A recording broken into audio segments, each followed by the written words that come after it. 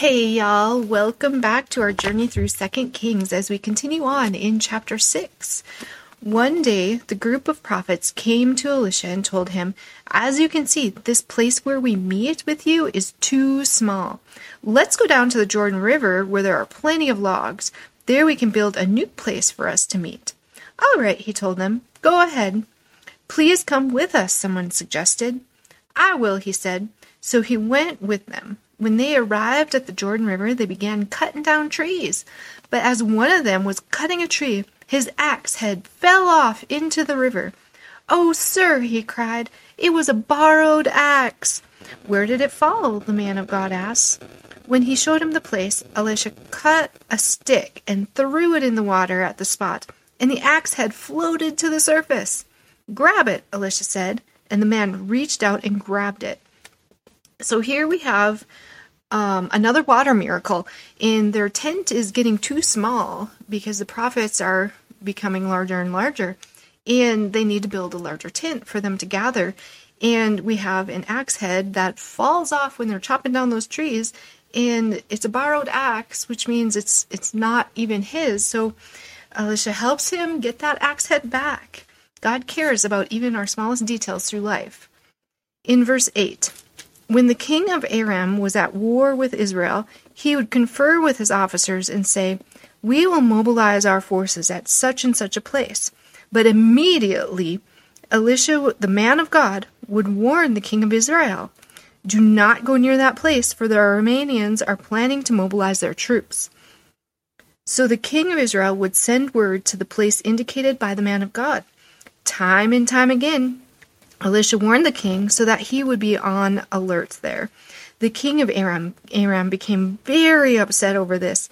He called his officers together and demanded, "Which of you is the traitor?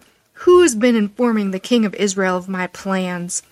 "It is not us, my lord," one of the officers replied. "Elisha, the prophet in Israel, tells the king of Israel even the words you speak in the privacy of your bedroom." "Go and find out where he is," the king commanded, "so I can send troops to seize him." And the report came back. "Elisha is at Dothan." So one night the king of Aram sent a great army with many chariots and horses to surround the city. When the servant of the man of God got up early the next morning and went outside, there were troops, horses, and chariots everywhere. "Oh, sir, what will we do now?" the young man cried to Elisha. "Don't be afraid," Elisha told him, "for there are more on our side than on theirs." Then Elisha prayed, "O Lord, open his eyes and let him see." So the Lord opened the young man's eyes, and when he looked up, he saw that the hillside around Elisha was filled with horses and chariots of fire. As the Aramean army advanced toward him, Elisha prayed, "O Lord, please make them blind." So the Lord struck them with blindness, as Elisha had asked. Then Elisha went out and told them, "You have come the wrong way. This isn't the right city. Follow me, and I will take you to the man you are looking for." And he led them to the city of Samaria. So here he's pretending to be somebody totally different and leading them in a whole nother direction. In verse 20, as soon as they entered Samaria, Elisha prayed, "O Lord, now open their eyes and let them see." So the Lord opened their eyes, and they discovered that they were in the middle of Samaria. When the king of Israel saw them, he shouted to Elisha, "My father, should I kill them? Should I kill them?" "Of course not," Elisha replied. "Do we kill prisoners of war? Give them food and drink, and then send them home again to their master." So the king made a great feast for them and then sent them home to their master. After that, the Aramean raiders stayed away from the land of Israel. Obviously. So here we have a couple things. When God opens our eyes to see, we can actually see what is happening behind the scenes. And we don't always get to see what's happening behind the scenes or what God is doing on our behalf, especially when we're going through struggles or sometimes we're going through hard things. We don't always see what's behind the scenes or what type of army the Lord has around us to help us get us through this. And it's important to just trust and have faith that, you know what, I'm a child of God and God has got me. So, and then Elisha pretends to be this other person and totally bamboozles them, and he totally sends them on this wild goose chase, and they end up back in Samaria, where the king of Israel is, and he's a good person, and he's like, okay, dude, we don't kill prisoners of war, though. So then they give them food and have like this huge feast and then send them on their way. And obviously they're not going to try that again, because they just witnessed firsthand that God is on their side and God is taking care of them. In verse 24, it continues, sometime later, however, King Ben-Hadad of Aram mustered his entire army and besieged Samaria. As a result, there was a great famine in the city. The siege lasted so long that a donkey's head sold for 80 pieces of silver, and a cup of dove's dung sold for 5 pieces of silver. One day, as the king of Israel was walking along the wall of the city, a woman called out to him, "Please help me, my lord the king." He answers, "If the Lord doesn't help you, what can I do? I have neither food from the threshing floor nor wine from the press to give you." But then the king asked, "What is the matter?" She replied, "This woman said to me, 'Come on, let's eat your son today. Then we will eat my son tomorrow.' So we cooked my son and ate him. Then the next day I said to her, 'Kill your son so we can eat him.' But she has hidden her son." So when the king heard this, he tore his clothes in despair. And as the king walked along the wall, the people could see that he was wearing burlap under his robe next to his skin. "May God strike me and even kill me if I don't separate Elisha's head from his shoulders this very day," the king vowed. Elisha was sitting in his house, and the elders of Israel with the king when the king sent this message to summon him. But before the messenger arrived, Elisha said to the elders, A murderer has sent a man to cut off my head. When he arrives, shut the door and keep him out. We will soon hear his master's steps following him." When Elisha was still saying this, the messenger arrived, and the king said, "All this misery is from the Lord. Why shall I wait for the Lord any longer?" I'm going to go ahead and continue in the first verses of chapter 7, because it kind of continues the story. Elisha replied, "Listen to this message from the Lord. This is what the Lord says. By this time tomorrow, in the markets of Samaria, 6 quarts of choice flour will cost only 1 piece of silver, and 12 quarts of barley grain will cost only 1 piece of silver."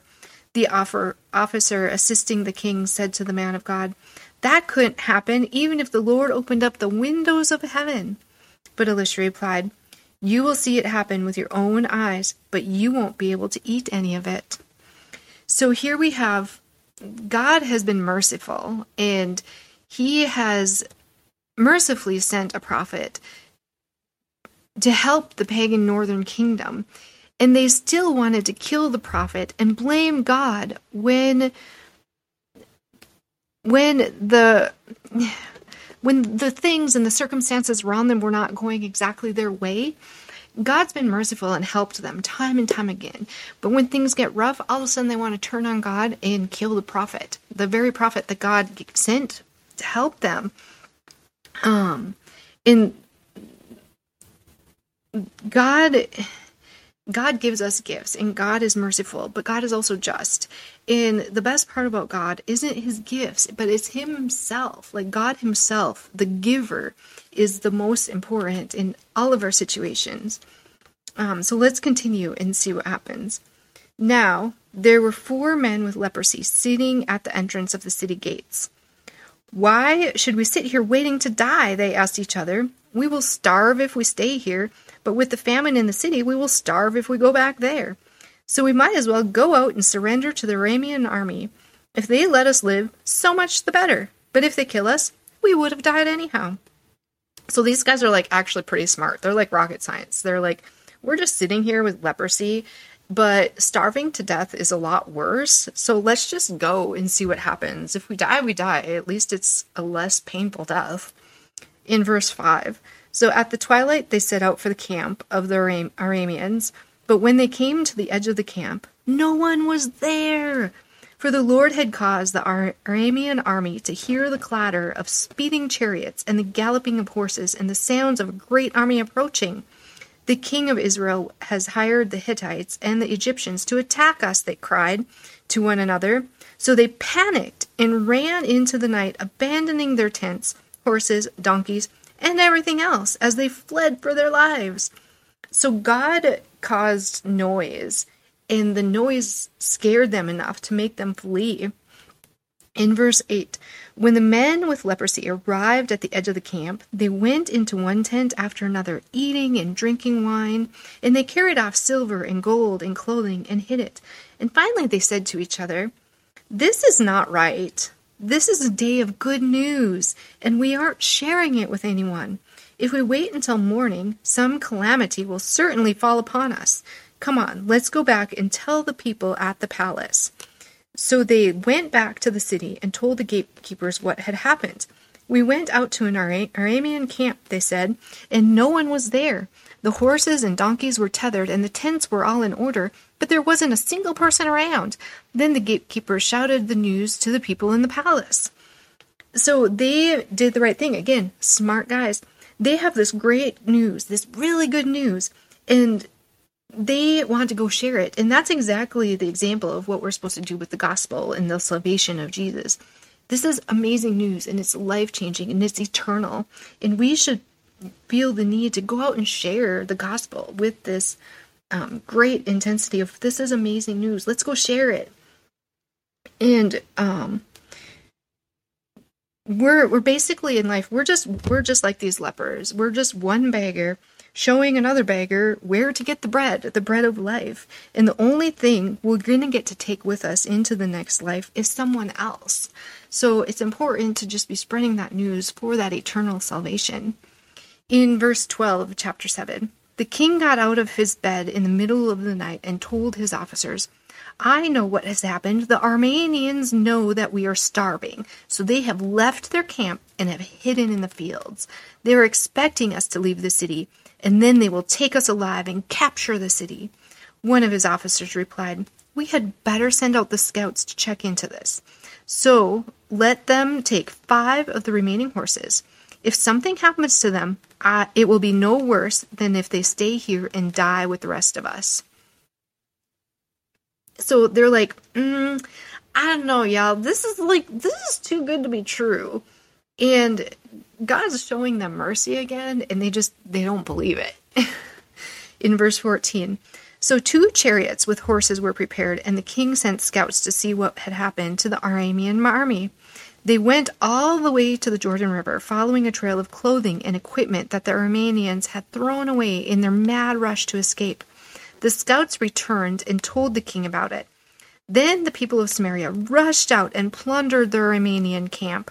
So it was true that 6 quarts of choice flour were sold that day for 1 piece of silver, and 12 quarts of barley grain were sold for 1 piece of silver, just as the Lord had promised.